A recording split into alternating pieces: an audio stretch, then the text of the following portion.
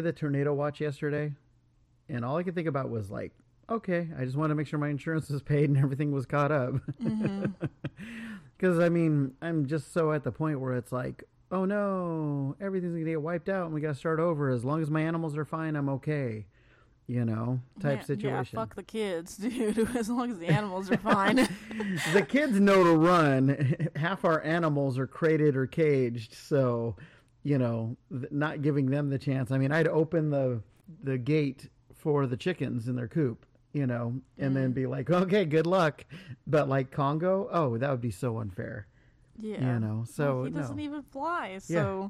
He does. Well, no. What is it? He falls with style. Yeah. Yes, that's what he does, and he's pretty good at it. But yeah, and we have to keep him upstairs as much as I don't want to because otherwise you and I would be on this podcast and he would talk the entire time and everybody'd hear him in the background, definitely cussing. So no worries. And we got a nice busy day today. I hope so. So do I. Because here we go. So, hey, everybody, and welcome to the Afternoon Dive. I am Joey. And I'm Kiki. And this is a stupid podcast on everything where we talk about everything and nothing all at the same time. So let's hop right into it. What do we got starting off today?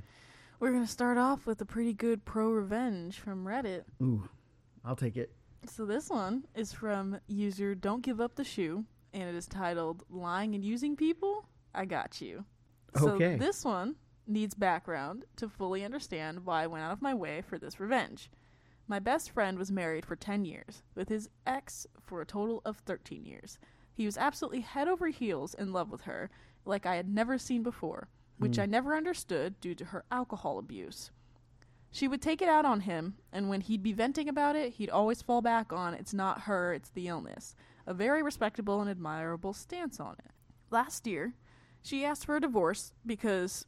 after years of what I would call abuse, he had simply run out of gas. Her reasoning for asking for one? When she got fired for testing positive for weed, he wasn't empathetic enough. Oh. He admits he wasn't because it had come on the back of one of her drunken tirades where she told him that he was a piece of shit who was always trying to control her, when all he ever did was try to get her away from the booze for the way that she was treating him when she was drunk. It took him forever to move on from this, with the divorce following shortly after. And earlier this year, after thinking he was moving on, he calls me to come over, and he's in a very bad state. I arrive, and he is absolutely fall-down level of drunk. Going on that she didn't ask for a divorce for those reasons that she had originally been cheating with several other people. The next morning, when he's more coherent, I ask him how he knew.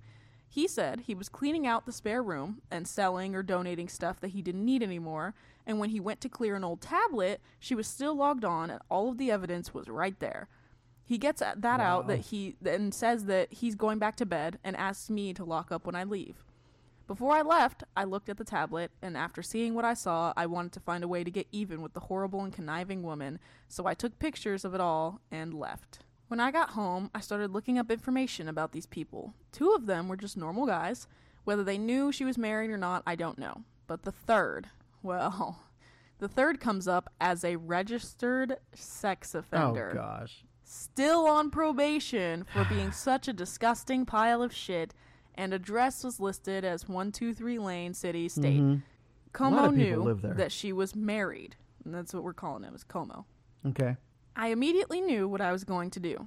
Como didn't live at 123 Lane. Como was living with the conniving ex. She made regular posts about their time together. On top of that, she is an avid weed user and has several firearms because she enjoys sport shooting. So many parole violations. Awesome. Okay. Yep. So, I go into the state's sex offender site and make a report of Como not actually living where he's registered, and that Como is living in a home with what he has no right to be, being a convicted felon and on parole. I include screenshots of the social media posts and all to back it up.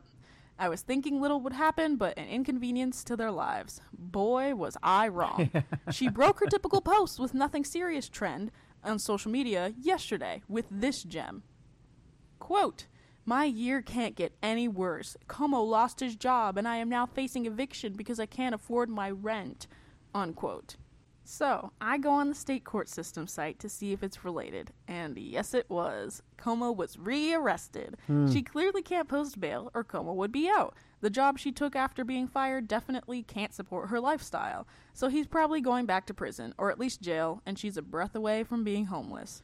I don't know if I'd ever tell my best friend I was the one behind this, but he is definitely ecstatic to see a horrible woman and sewer rat get what they deserve. Part of me wants to put up the sex offender registration link and that it's sitting in jail and say something to the effect of it's a little more than losing a job, but not wanting to make my best friend's life harder, I'll just let Sleeping Dog lie.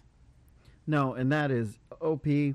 That's great. That's first off. Oh my gosh. Mm-hmm. Do we have like an edit or a top comment or something before I jump in on this one? Oh, the top comment was just congratulating him on not telling him and telling his friend, because if he did, then he might end up feeling sympathetic and take her back. That's and then exactly don't give it. him the reason to feel guilt. To him, this was just karma catching up to her and confirmation that she deserves to stay in his past. Very well put. Yeah, that's exactly where I was going to go with that. Don't say anything. The best revenge you have is where you sit back and watch your creation do exactly what it's supposed to do in best case scenario, and you don't want to drive a wedge between you and your friend. Oh yeah, You know, I hate being in the middle of relationship issues. I can use Jonathan and Sheila as the example for that. I didn't want anything to do with it. I literally said I wanted nothing to do with it. I'm like, this is a bad thing, a bad situation. Well, why don't we go into the story of that? Because I mean, it's not not that bad. It's, here it is he was, he was struggling with his sexuality. He had no idea what he was and what he was feeling and everything else, but he did. He just didn't vocalize it and had never vocalized it before. And we were sitting and we were talking, and they were already having problems in their relationship. They had been having them. Yeah, and the great backstory on him that makes it important is that she was basically his first time, and then got married and everything, and it was just like immediate for him. And Right. she is significantly older than him. She's already been married. How many times was it by him? I believe he was number 3, or she'd been married 3 times before. Either Whichever way it was. Yeah. She had kids, had a whole life that None of she them has were been his. living, and none of them were his. And then, for him, this was first time for everything. First real, obviously real relationship, got married and all that. For her, this is, third time or fourth time around. I already know what I'm going to do kind of thing. So Right. that's the big, important backstory to them. And the thing is I don't care. There's a large age gap between us. Yeah. I'm No, the age also gap is I all I care also about. am not, your first, and was not your first anything, when it came to that, and I wasn't looking for anything either. So it's like when the more we heard about their story, the more it just seemed like she was looking for a hunt down. Yeah. She was out on the hunt, and he got hit with a tranquilizer dart, and he just came to it where he's just like, you know what, I'm bi. And he wanted to see other guys, and I'm like, okay, I'm not in this. I'm not a part of this, dude. I'm told her the same thing. I'm not in this. I'm not a part of this. She tried multiple times to bring me into their arguments. I'm like, I'm not a part of this. I literally told you, this is the way it goes. This is the way we work. This is how we make our money, and that's it. We drive in a truck. We drive in a truck together where we have to take our 34-hour resets. I take one hotel room. He takes another hotel room. I don't know where he is. Don't text me to ask me where he is. Dude, the amount of times that she would ask where he was Right. when he was in the middle of doing stuff. Like, she was trying to contact Joey more than I was when he was out on the road. It is absolutely insane. Yeah, and this isn't the first time this crap has happened. One of the people that I considered, to be one of my best friends, his name is Jason. He had a girl he was dating, and she was a meth head, I believe. Yeah, she was a meth head, and she was doing the same thing, calling my office and disrupting my company. And it's like, and here's Sheila doing the exact same thing. I know how this is going to end because I know how it's ended before several times. Because look, I'm unique in this, and I want to explain this. I have had many girlfriends. I have only had a few bad breakups. Most of my ex-girlfriends are actually still friends. They're still friends either on Facebook or we'll text and we'll talk, and they know where I'm at, and they know that, hey, I'm poly, but I'm not taking applications. And if I did, you wouldn't be welcome to apply, and it's like my life is my life and your life is your life. And we have those friendships, and those friendships are positive. But with her, it was the insecurity was so there, and she had made fun of him. This guy is 180 pounds, maybe, soaking wet, made fun of him for being fat. When without being ultra rude, we can find her in a photo real quick. Yeah. Without a problem. So, and it was like, wow, okay. And she was, all these things that she was projecting onto him, and we just knew it wasn't a good situation. And when he came, and he was like, hey, you know what? And I go, what? And he goes, I'm gay. He goes, I'm not bi, I'm gay. It's like, okay. And he goes, and then he went to tell her, and he's like, I'm going to get a divorce. I'm like, okay, I don't, we're talking, we're in the truck together 24 hours a day, 7 days a week for, 3 months, we're going to talk, but I'm like, but I'm not a part of this. And I didn't do anything other than say, hey, if when he sat there, he goes, I need an attorney. Do you know anybody? I said, yeah, I happen to know a pretty good attorney. That was as far as I went. But then when he sat there and he was in the back of the truck, he sat there and he's like, that's it, I'm going to divorce her. I'm like, okay, why don't you ease into this a little bit and calm down, because he was suddenly moving in fifth gear, and I'm like, you gotta calm down. He didn't. He was in the back of the trailer, and he straight out told her he wanted a divorce and blocked her. Didn't tell me, right? And I'm in the tractor while he's in the trailer. And if you don't know, I mean, there's no way you hear each other. I can't yell from my tractor into the trailer and have him hearing me. And he's in the trailer. We're in Louisiana. We're at the Honda plant. So everything's loud outside. So even if we did yell at each other, we wouldn't hear each other. And we were running temp controlled so the reefer. So there's nothing. And so all of a sudden I start getting these texts. When are you guys going to be home? When's this? What's going on? I'm like, whoa. I am not a part of this. I am not in the middle of this. He came into the truck and told me, and I'm like, oh, well, that's nice that you told me, because your wife is texting the living shit out of me right now. It's like, thanks a lot for that. And so it's like, I went to sleep because it was my turn to sleep while he was driving. And it's like, and I woke up to getting a bunch of texts, and I hadn't, I thought they were you or Nikki or Amy, whatever. At that point, mostly you or Nikki, mostly you. But but it was like I got up and there it was, all this other stuff and all these scriptures and everything else and all this stuff, and this is what she did and this is the problem, and I'm going to say this.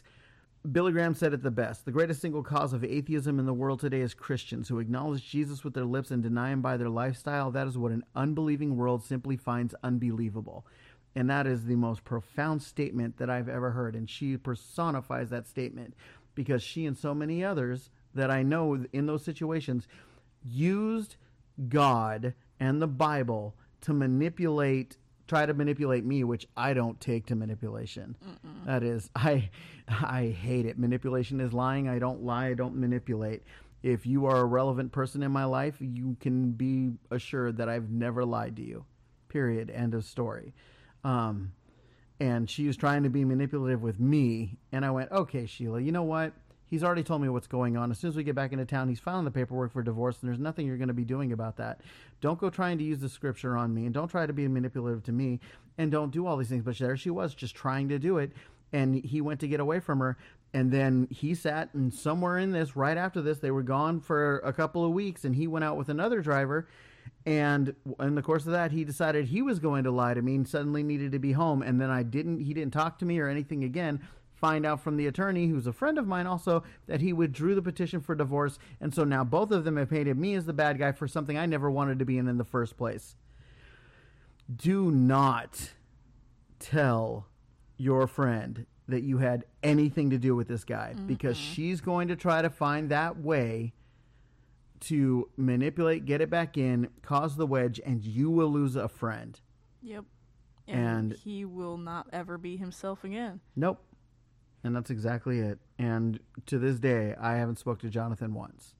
And that sucks. Because I literally was just trying to be supportive. And trying to be helpful. And I mean helpful.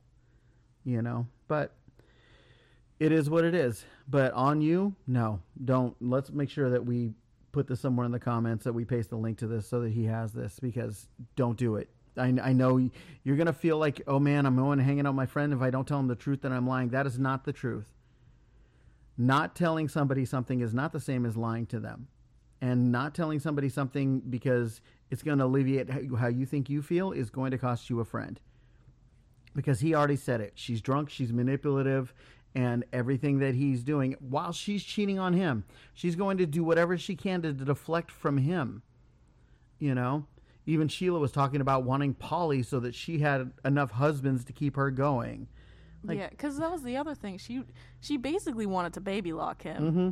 That's what she really wanted. Yeah, she was trying to force him to take care of her kids and was like villainizing him for not wanting anything to do with them, which it sounds terrible. You go into a relationship with somebody, if you don't want anything to do with their kids, you're horrible. But the way that, first of all, they weren't young kids. It's not like these are 3, 5, and 6, 7-year-old Right. kids. No. One of them was 15. She turned 16 in the time we knew her. Yep. And then the other one was like 10 or 11. Mm-hmm. And they both knew what was going on. The other kids were older and didn't care. Mm-hmm. They literally, the older kids, they were out and they just were like, they knew what was going on. They weren't stupid. Yep. And both of her kids knew what was going on. And it was obvious that the 10 or 11-year-old was either on the spectrum or just horrifically spoiled to the point of he was just like that. Either way, he was a handful. When they would come over and they would bring him, it was a lot. It was a lot trying to keep him from being disruptive to the girls and Kicking a soccer ball against my wall. Yeah, it was just, there was a lot to that. And for Jonathan to not want to be a part of it because she wasn't chastising him. She wasn't making sure that her daughter was safe and that she was making smart decisions. She wasn't doing any of the parenting things on her own. She wasn't taking care of because she was the primary source of income because she ran a salon.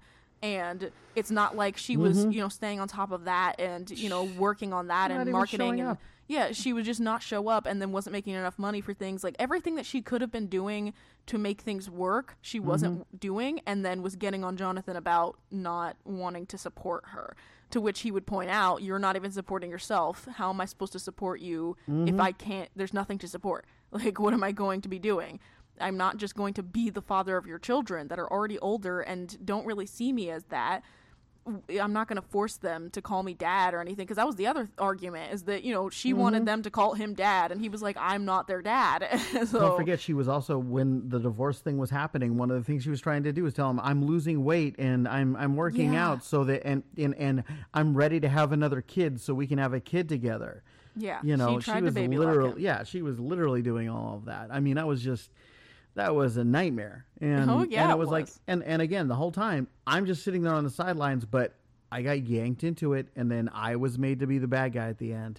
And all of us were. Yeah. And she would drive past our house, because when they got back, and the first time, originally after them getting, saying that he was getting divorced, he went and stayed with his parents or something like that, and she kept trying to ask everybody where he was because he wasn't ready to face her.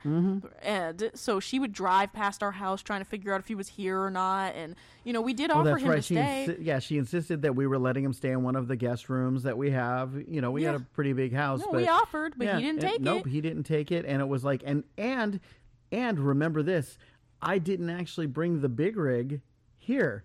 I went and parked it over at the lot that's down the street about a mile and a half away. Oh, yeah, they didn't even know. And so there was nothing that showed there. So she knew where I parked it. So she was driving by there. Yeah, to she know knew that we were home here. because she drove past where the rig gets parked. Right, which is out of the not way. out of, and it's not here. It's not at our house. We park it here now, but before we weren't parking it here. We were parking it somewhere else, and then one of us would drive and pick him up and then bring all our stuff back. No, that's what we did. Parked the rig over there, picked both of them up, brought them here, and then he got picked up by somebody else and he left. So she knew, based on the fact that the rig was home, and whether or not she was driving around to see if like the truck was ever gone, like our actual pickup truck was ever gone and things like that, because we don't drive the pickup truck. So if it wasn't here, that would mean that it would have to be Joey home. So she was going psycho with it. Yeah, I'm over the top. So like I said, and imagine having to look down a Walmart-sized parking lot to look in the back and recognize a vehicle. That's how she recognized my truck was back. So, yeah, she was in full stalker mode, and there were more than one times where I was like, I think she just drove by. And it was like, no reason to. No reason. She didn't live over here. Had nothing to do over here other than to look and see if her soon-to-be ex-husband was there. But once she got that wedge in, then and she knew that the biggest person that was stopping her from being able to control him again was me. And that was it. And I became the bad guy. And that's, like I said, I've lost several friends because of that. And I just, stupid because I keep doing it. But I don't lie. And when people ask me questions, I'm honest. And I told them from the very beginning, this money is going to change you guys. Because they went from making, barely making $2,000 a month to all of a sudden with his income, his new income, he was pulling in $2,500 every week, cash outright. Mm-hmm. And so that was more money in 1 week than they were making in a month. And so, and that changed them. And it sucks. So if you want to keep your friend, you're going to hold this one. And it's just going to be your scar to bear. Yep. But good on you. And I'm glad you did it. Mm-hmm. And you can keep it and wear it as a freaking scar of honor right now, because good. She will get what she deserves. Period. End of story. That was a good one. That was a very good post. Very, very good. What do you got next? It's actually what you have next. Oh, we're going to talk about getting revenge? Yeah. Okay. Segue right into it. Yeah. No, that's totally. Pro revenge. Absolutely. I will absolutely be happy about this one. So I am going to be a little on the anonymous side on this one because the company still exists and they're just petty enough that they would tie it up in court. And I really don't feel like spending, a bunch of money just to fight this. But when I was in my infancy in marketing, I was working for a company, and the company was a custom woodcraft company. And when I first met the guys, they were doing a bunch of everything, and I mean everything. And they were doing, and their work was amazing. I mean, they did fireplace mantles. They did just some of the most beautiful things that you'd ever seen before, right? And I mean, it was great. But then I saw these window coverings that they made, and they were beautiful. I had never seen anything like that before. I mean, I looked at them. You could not tell that they were wood, first off, which threw me off, right? Because they had sanded and resanded and powder coated. They built them and they customized them, and every single one of these was just amazing. There were shutters, and you looked at them and you knew just by looking at them that they were amazing. They would do outside builds, inside builds, custom builds. Every single one of them were just beautiful. You didn't see anything. And when those shutters were closed, you didn't see a drop of light come through those shutters. Wow. I mean, they were so smooth, and they were durable, and you could clean them with whatever you wanted. They were and the wood that they were made out of, I believe, they could get whatever you wanted them made out of. But the ones I saw were ash, and they were just beautiful. And I was like, wow. And I said, forget everything else. Forget everything else you're doing. Go after this. And they already had what's called a tester with one of the big box stores. And one of the big box store there had said, yeah, we'll test you guys out in a couple of different stores, and we'll see how it goes. Mm-hmm. And so, but we want an agreement with you guys, that these are going to be done in a certain time and everything else. I said, no, we need to make this agreement even more solid. And so I was going to a business expo, and it just so happened that this big box store's regional manager and purchasing officer was at this big box store. His name was John, really nice guy. We got along. We hit it off quick. I told him who I was, and he goes, "Oh yeah, I've seen your shutters." And so that was impressive. And I was like, "Okay, awesome."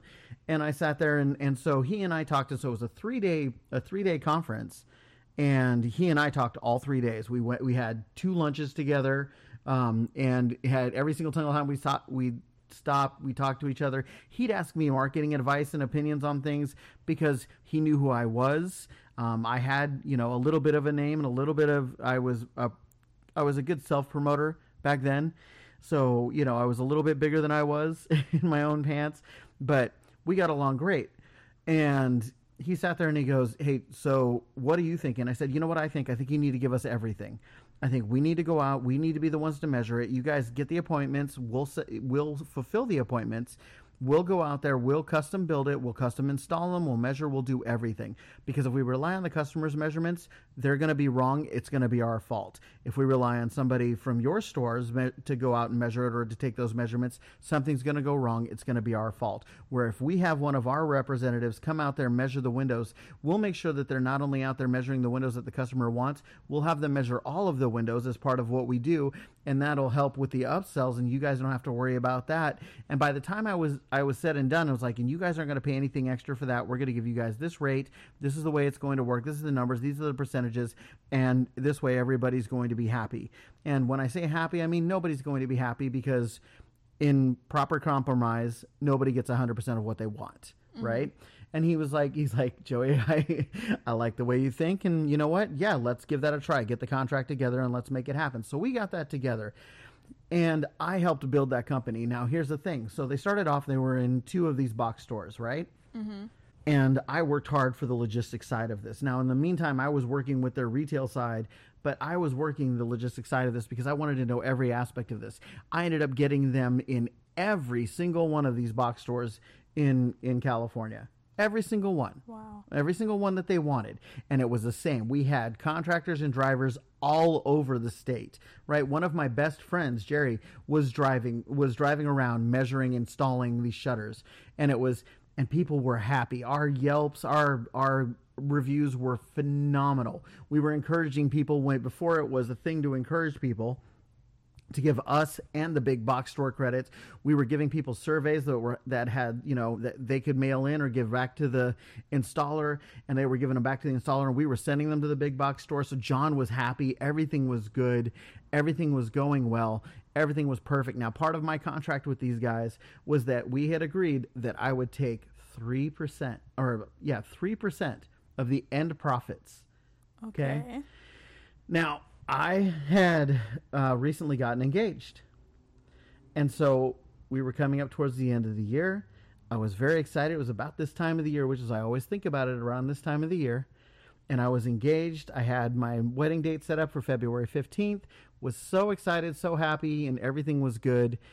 And I came to them, and we sat and we were talking, and they were like, it's just amazing. We're going to be able to expand into Oregon, into Idaho, into Washington. They've basically now given us a national rollout. And wow. I was like, that is awesome. I'm like, I'm so happy about that. I'm like, and I'm really happy about my bonus because I'm going to be getting married. And my bonus, just so you get the idea, worked out to be almost $250,000. Oh, wow. It was $248,000. Okay. Mm-hmm. So, of course, I was happy. I had been working for this company day and night for, to the point where I had to pay somebody to come and feed my parrot, because I wasn't home. And so I had spent this, year building these guys up from 2 guys working out of little more than a garage to having a huge warehouse, hundreds of employees, and just barely able to keep up with their inventory, and looking at different kinds of shutters and everything else that they could for different price points so they could get into different markets. And we were going through everything.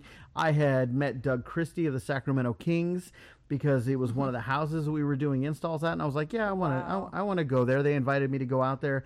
I met him. I saw him again at my bachelor party, and he was like, oh, hey, and couldn't remember. It was one of those, I could tell he couldn't remember my name, but he remembered who I was and everything else. Mm-hmm. And it was like, so I got to do all of these things, and that actually got me to meet the Maloofs, and that's a different story. So there were good things that happened in this. But then I sat there and said, hey, yeah, this is the money woe, and I watched them both turn white as a sheet. And I'm like, is there a problem? No. There's no problem. I'm like, okay, because this is my contract. A couple of days went by, and they came back to me and said, hey, we're going to move you out of marketing, and we're going to move you into this administrative role at $10 an hour. And I went, what? And they showed me in my contract that if my position was dissolved, that they wouldn't have to give me my bonus. I was so mad, and I looked at them and I went, well, you've dissolved my position. I'm going to go ahead and just take the unemployment. So you fired me. You guys have fired me. You've gotten rid of my position. I'm going to take unemployment. I mean, this is after I'm just sitting there in shock for what seemed to be like 20 minutes of just trying to process this. But I know my brain, how it works. And I sat there and I was like, okay. And I went to an attorney, and the attorney's like, no, the clause is there. You know, you shouldn't have had this. And so they screwed me out of this money. So I had to pay for my wedding out of the money that I had. And I had an entire wedding where I jumped into all the people that I had been doing marketing for and all the people that I knew that I had helped and everything else. And so in that, I turned my wedding into a beautiful thing I spent cash out of pocket $2,500. Wow. And that was it catered. That was it with all of the rental stuff that I needed. I even had it down to a hairdresser who was there for my wife and all her bridesmaids just to do their hair for the wedding. I had professional photographers, everything I needed, and I utilized it all in bartering and exchanging for marketing. And so I built my wedding. So my wedding was there. Everything was great. I had to focus in on my wedding. Couldn't think about anything else.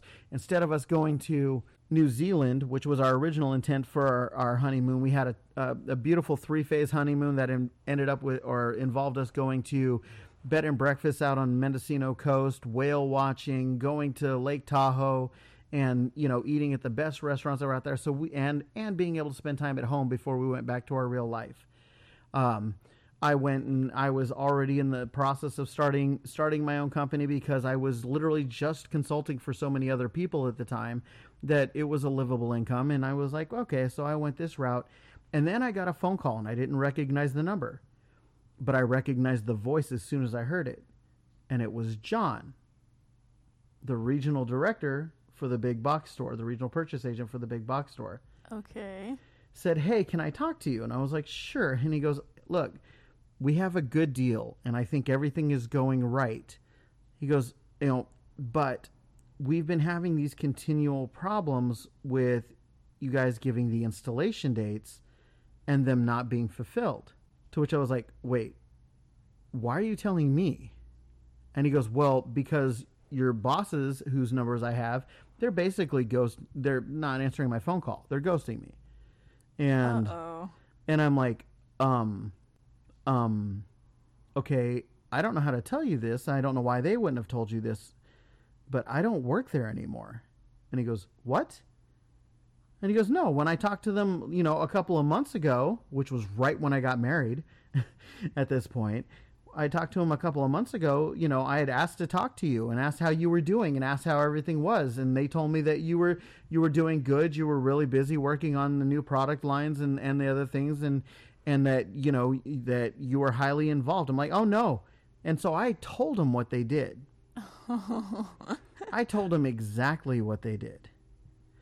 And as a result, I suddenly got a phone call it was a couple of days later. It was like 2 days later. I got a phone call from one of those bosses and he was still in my address book. So I saw him on my caller ID and I was like, huh. So I answered it and he's like, we want to know if we can hire you back. And I was like, what, excuse me? No, we need to know if we can hire you back. We realized what we did was in haste. We want to know what we can do to hire you back and bring you back. And I said, oh, well, that's going to cost you $496,000. What? $496,000. And he goes, what? Wait, no, I'm like, if you want me as an outside consultant, if you want me as a consultant, because I realized what had happened. I knew what had happened. And I didn't at the time. I didn't even think about it. I just wanted to be honest because I'm an honest marketer, which is really hard to be. And they're like, why $496,000? I said, because $248,000 was the price that I was going to use because I was going to go ahead and pay for my wedding and have a beautiful honeymoon and buy my wife a new car. I go, but now my wedding is over. My honeymoon is over. I've got a new car. And if I'm going to deal with being screwed over by a company that I know you want me back just because, what are they doing? Tell me what they're doing. And didn't want to tell me what they're doing. I was like, okay. And so, it's like, well, we're not going to pay you that. I was like, okay, well, you're going to want to pay me my $248 back? Because I'll be reasonable. I'll get a new contract written up. No, we're not going to do that. What if we came on and brought you on at your original salary? And I laughed because I was now making more money as an independent marketing consultant than I did working for them. And I was home every night to be with my wife and my bird, and all our animals at that time. So he said, well, let me talk to the other boss and I'll get back to you. And he goes, and I have another company that I would love you to talk to you about. Okay, well, get back to me. And immediately got off the phone with them, and I called John back, right? And I called John back, and I was like, okay, John, what happened? Because this partner just called me trying to get me to come back to work for them. And he started laughing. He was laughing so hard. God. He goes, do you understand that part of our contract that there's an integrity clause? And I was like, what? And he goes, an integrity of representation, meaning that neither company misrepresents itself as to what it was. The fact that they didn't have you, they weren't meeting their goals, they didn't represent, they straight out said that you were still a part of the company.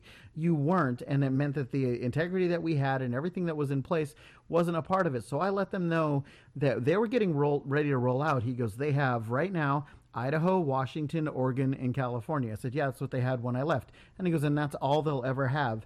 And every single time that they mess up, we will take a state from them. So, oh my God. So literally, now, anybody do the math? I was getting 3% of the final profits. Okay? Literally. The last of what money was left over was $240,000 or $248,000 that they owed me. But because they did this, it cost them millions. They had a national contract they were going to be able to roll out, so they were going to be everywhere all over the country. And not only that, but I checked it today. You know where they are? Central California. Oh my God. Their address is now just a P.O. box. So they're probably not even doing this stuff in-house. And if they are, they're probably back in a garage. Wow. So that was my second most nuclear revenge. But I literally cost the company everything they had. My friend who was working for them said that all of the guys that were doing his job were gone. Every single one. There was nobody doing any of that. So you gave a nuclear revenge by just being honest with people. Yeah. And I didn't even plan it. I mean, literally, I didn't even plan it. But as soon as he sat there and he called me, I knew what he was calling about. And I knew what had to have unfolded. Because there's only one reason he would have called me. Think about this. So for the sake of $248,000, they lost a potential $500 million contract. Wow. Mm-hmm. So yeah, if you look them up, they probably see that's so weird too, because you say that there's probably only one of them. I cannot imagine that two people would still be friends, consider themselves family or anything after something like that. No. They probably blamed each other up and down because, they were going to let you go even though you were friends and got, so much done. Oh, yeah, they loved me. I'd met their families. I knew one of their families. The other one was single. I knew, I had been out to their homes. We'd literally, because I had spent 9 months, I spent more time there than I did anywhere else. I mean, I was going to prove myself. My whole point is, listen, as a marketer, a real marketer, not a salesperson that does marketing, but as a real marketer, you know that if failures are sitting under your belt, then you're limited in how valuable you are as a marketer. And I'm a marketer. I'm a research and demographic analysis marketer. I literally sit down and read consumer demographic analysis reports, competitive demographic analysis reports, and protective projections. And so I do all of this stuff that people can't do, don't know how to do, and I specialize in what I do. And I utilize slant marketing, and I utilize, different forms of marketing that people are just non-traditional about. And so I don't get stuck into these same places. And these guys, I got these guys from working out of their garage, building whatever to make ends meet, into, one of the biggest warehouses, in the valley, because they were just pumping these things out. And we were using I was using scrap wood for different projects around the house. As a matter of fact, my pencil holder, the one that I did, the free-handed one, that was built from a shutter. That's crazy. So it's like, and they screwed it. And it's like, part of me, I feel bad for the other employees. Yeah, but But- that's just collateral damage but that that's- had to yeah. be taken. No. I mean, they would probably at some point have been screwed over anyways. Yep. And honestly, I've thought about typing all this out and everything else, but you know what? I say that I worry about it because they're petty, and I know they were petty, and they were petty with other employees, and I watched them be petty, and they utilize that petty as a deflection to the big problem. So the fact that I saw their reviews, and I go back every now and then about this time of year, and I looked at their reviews on Yelp, and it's like crickets. I look at their reviews on Google, crickets. I don't even know which of the big boxes that they're in location-wise, because when I go to their apps, I can't find them. That's so crazy. So, yep. Man. There, my evil maniacal laugh to that. But you know what? Everybody's got to learn a lesson. And that is my pro revenge for the day, week, month. And I do, like I said, I've got others, and I like talking about business.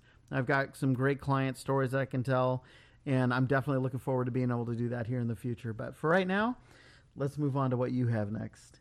So now we're going to move on to a segment that we just call People Suck. Mm-hmm. And I've got a few different posts here from Reddit, and a few of them that are from Reddit, but they're about other things, or like, screenshots from other social medias. So we're going to start with somebody's short little rant, and then literally titled People Suck, from user Coffee Peddler RVA. Okay. So this one, for 8 years, we have provided unhoused people a free cup of drip coffee and access to our restrooms. All we asked was that they not loiter or solicit customers and respect the space. For 8 years, we were able to provide this and manage the few individuals who couldn't abide by these rules, mostly because they were mentally unwell. This year, it has become untenable with frequent destruction of the restrooms, needles being left, and sometimes worse. Many of the unhoused themselves find the conditions left behind abhorrent, but are unable to convince their peers to do better. Quite frankly, there are just too many people in this situation, and it's too massive for us to sustain.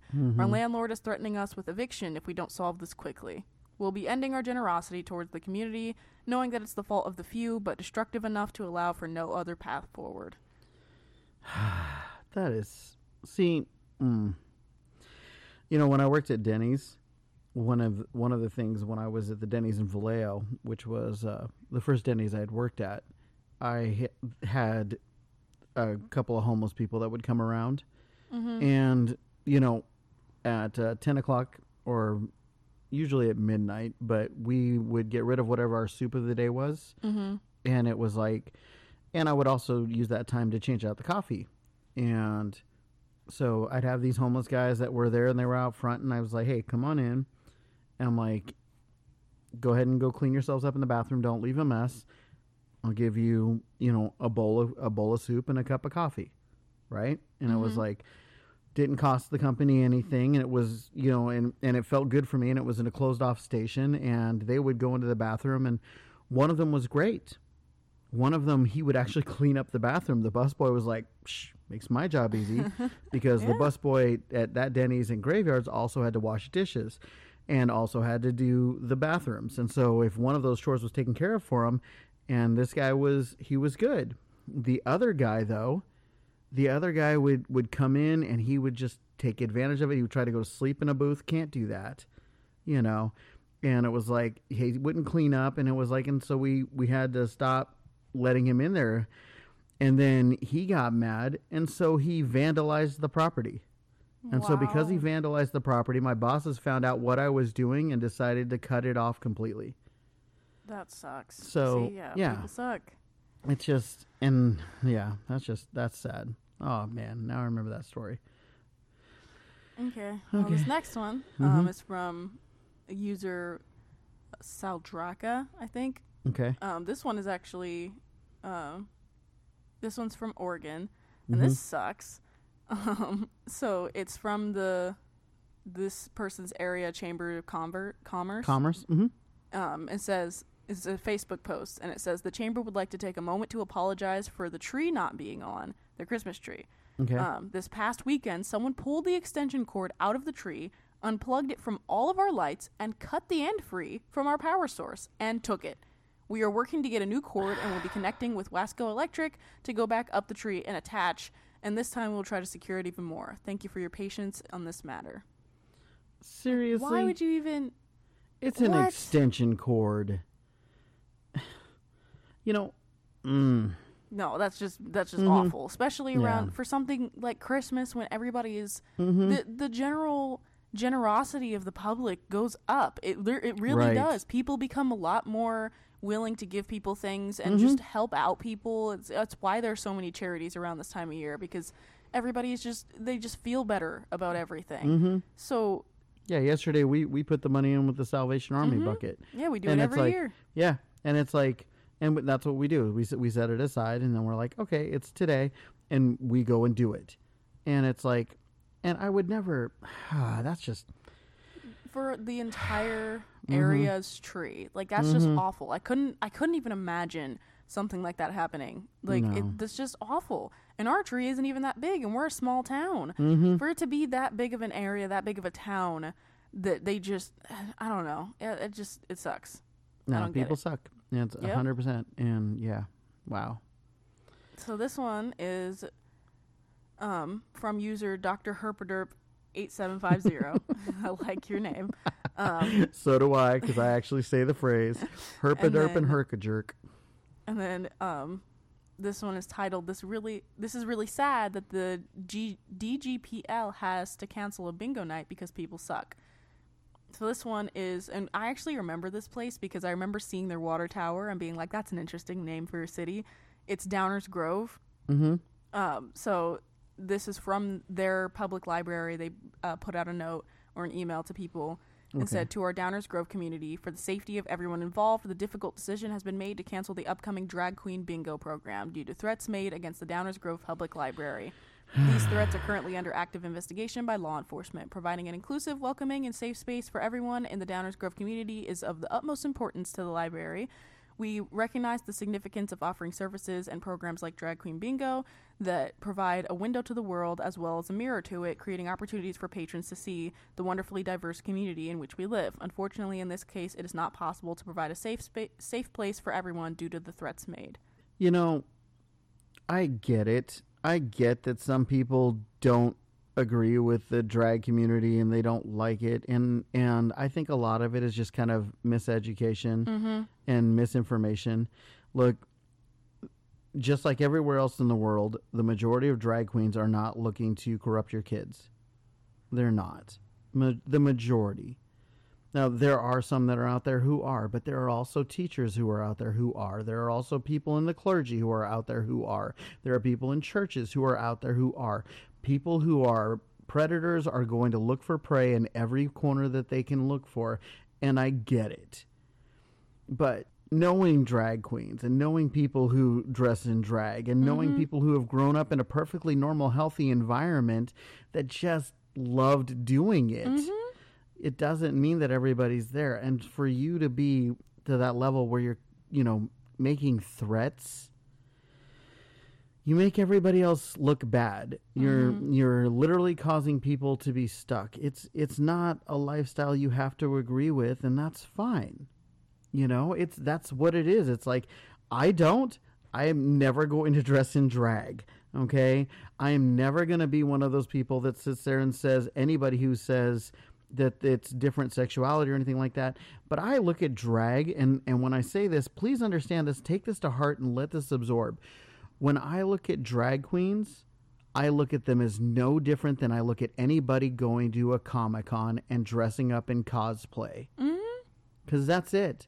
Numbers are the same, stats are the same, the number of people out there dressing up, that's it. That's the way you look at it.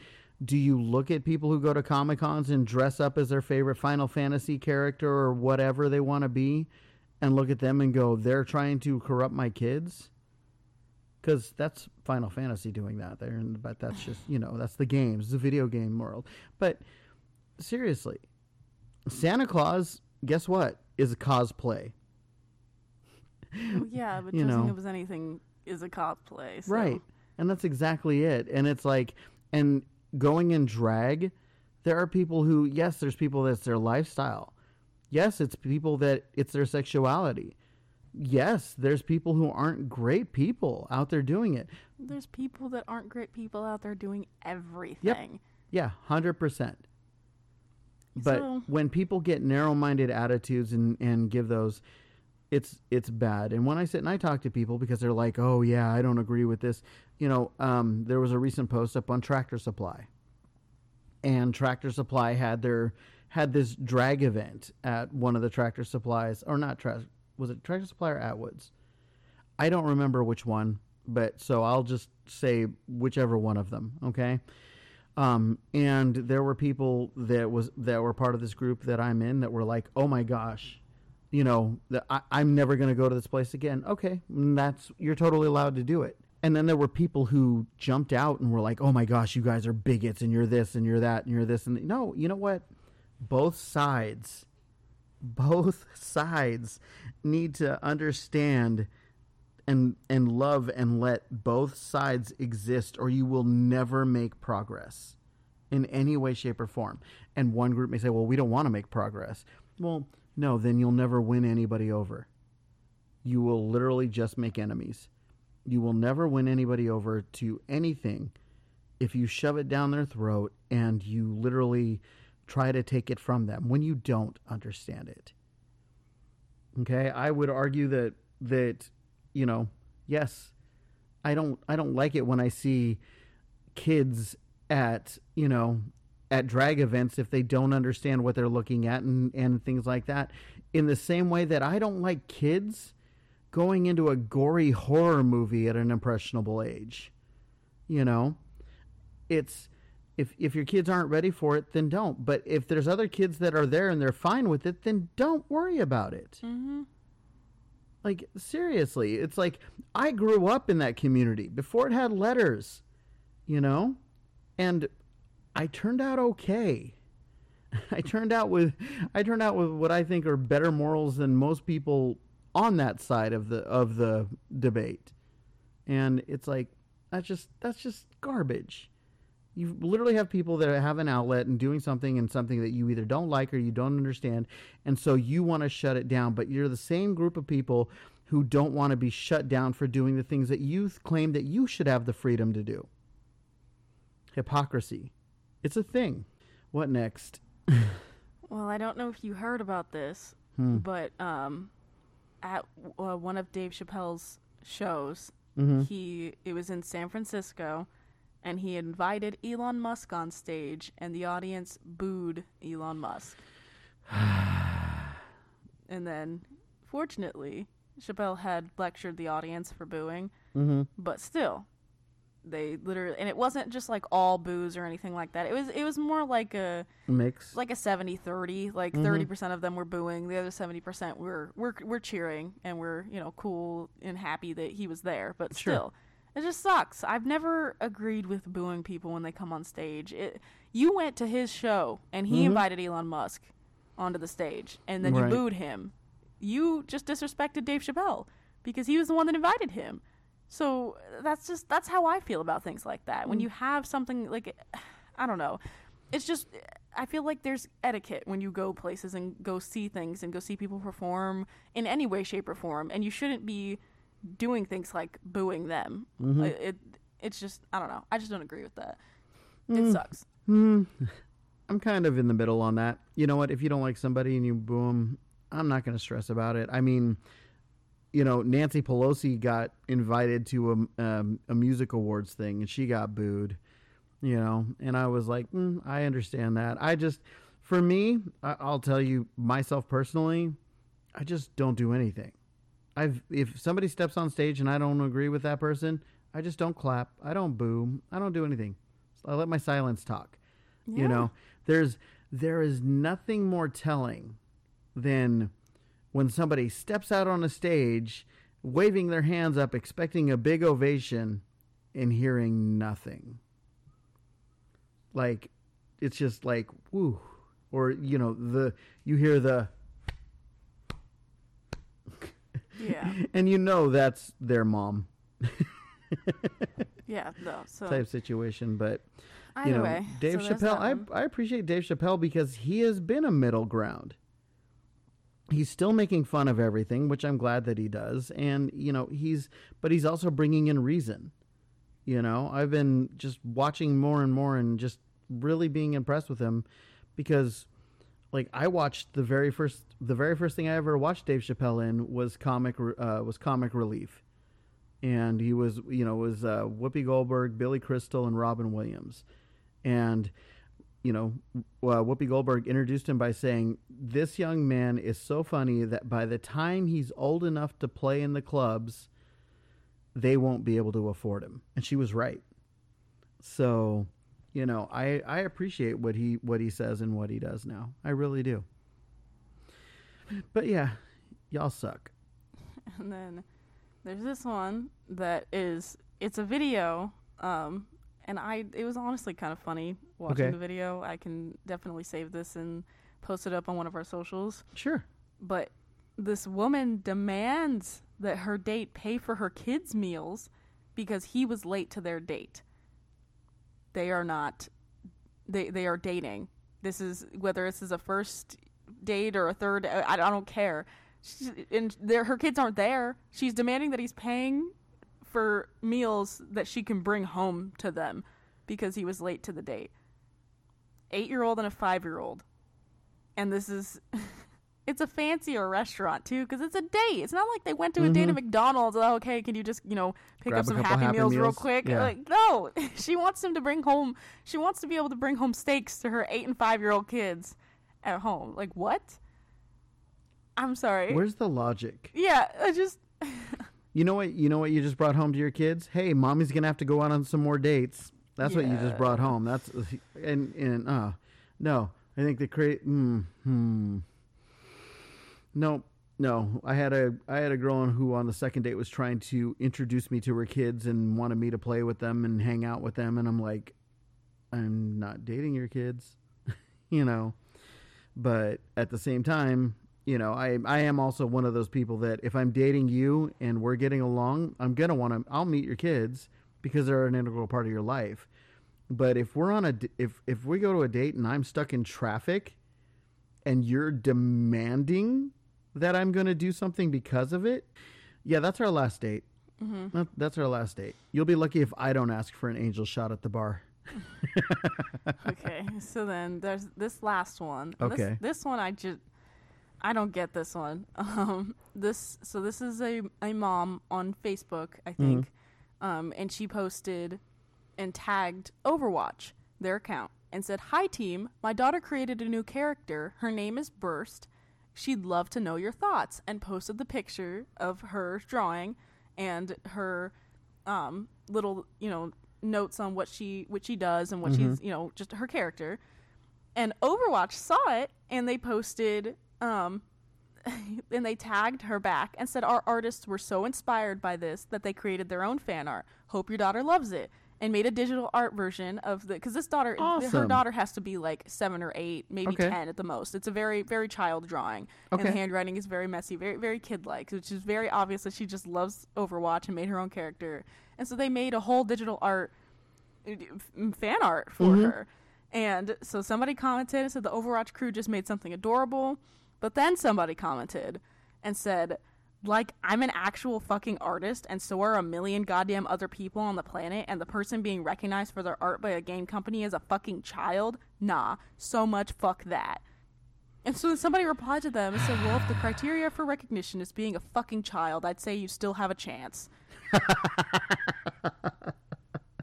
So, at least they got a little bit of a little petty revenge to that, or no, murder by words. Yeah. So, yeah, because look, when you were a kid, somebody was supporting you in being an artist. Yeah. And so it's like, but now another kid's got it, and that's not, you're a bitter little F-tard. Yeah. So it's like, you can't look at something good and just be happy. Maybe your art sucks. You may be a legitimate artist, quote unquote, but maybe you just suck because your personality sucks. That's for sure. I would have sat there and been like, oh, wow. And I've had that. Like, we've all had that where we sit and we watch somebody and they get something and we're like, aw, But you know what? Be happy for them, because that's going to be their part in life. And who knows what event you had where you were acknowledged as a kid where somebody else felt that way but had the wherewithal to shut the fuck up. Yeah.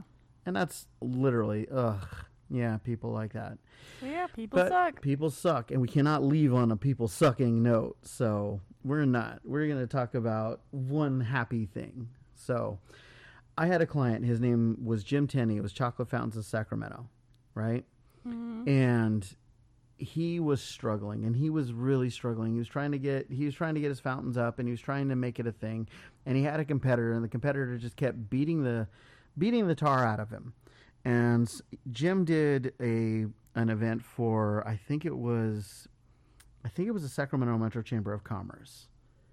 So where he volunteered to do a chamber fountain for a little mixer. Okay. And I just happened to go to it. And I came over, and I had seen chocolate fountains before, and I was like, oh, that's cute. And it was Chocolate Fountains of Sacramento, and Jim came, and he came up to me, and I found out that Jim was an old salt. Now, my wife was a former Navy girl herself, and once Navy, always Navy. I get it. I'm not. So Jim and I, we hit it off, and I helped grow this one guy from his single chocolate fountain that he was there and just really happy about to being the number one chocolate fountain caterer in all the valley. He was so busy he couldn't keep up with it, and he was so happy about that. And I just remember that, you know, he came to me one day, and he asked me if he could take a picture with me, and he posted it up, and he was just so happy and so grateful. And I remember that, like, they're off and on for the next, like, several years. I found out how big his family was because a granddaughter, a son, a nephew, somebody would come up to me and be like, "You're Joey." Yeah, my uncle is Jim Tenney. It's like, oh, okay. Yeah, you helped him out with his company. I want to shake your hand. Thank you so much. That is the reason that I market. Because, you know what, you take a company like Pepsi, take a company like, Apple, you take one of those, you help increase their stock market, you help them increase their revenue by a few $1 million. Like, our stock bumped up 0.1%. We're happy. You did your job. Here's your check. You take somebody like that and you help them make a few $100,000 extra a year, and they are telling everybody. And that is what I love. And that's what I love about marketing. And that's what I loved about marketing my entire career. And, I was just thinking about Jim today. And, Chocolate Fountains of Sacramento was definitely one of my youngest, like one of my first clients that I had really been able to make an impact on, and was also one of the most memorable that I've ever had. So I just want to remind everybody that if you're good people are out there, and they'll be good back to you. If you suck, there are suck people out there, and they're going to suck back to you. And with that said, thank you so much for joining us today on the Afternoon Dive. Again, my name is Joey. And I'm Kiki. And we just want to remind you, that which does not kill you is taking notes for later. Peace out with your peace out. Bye.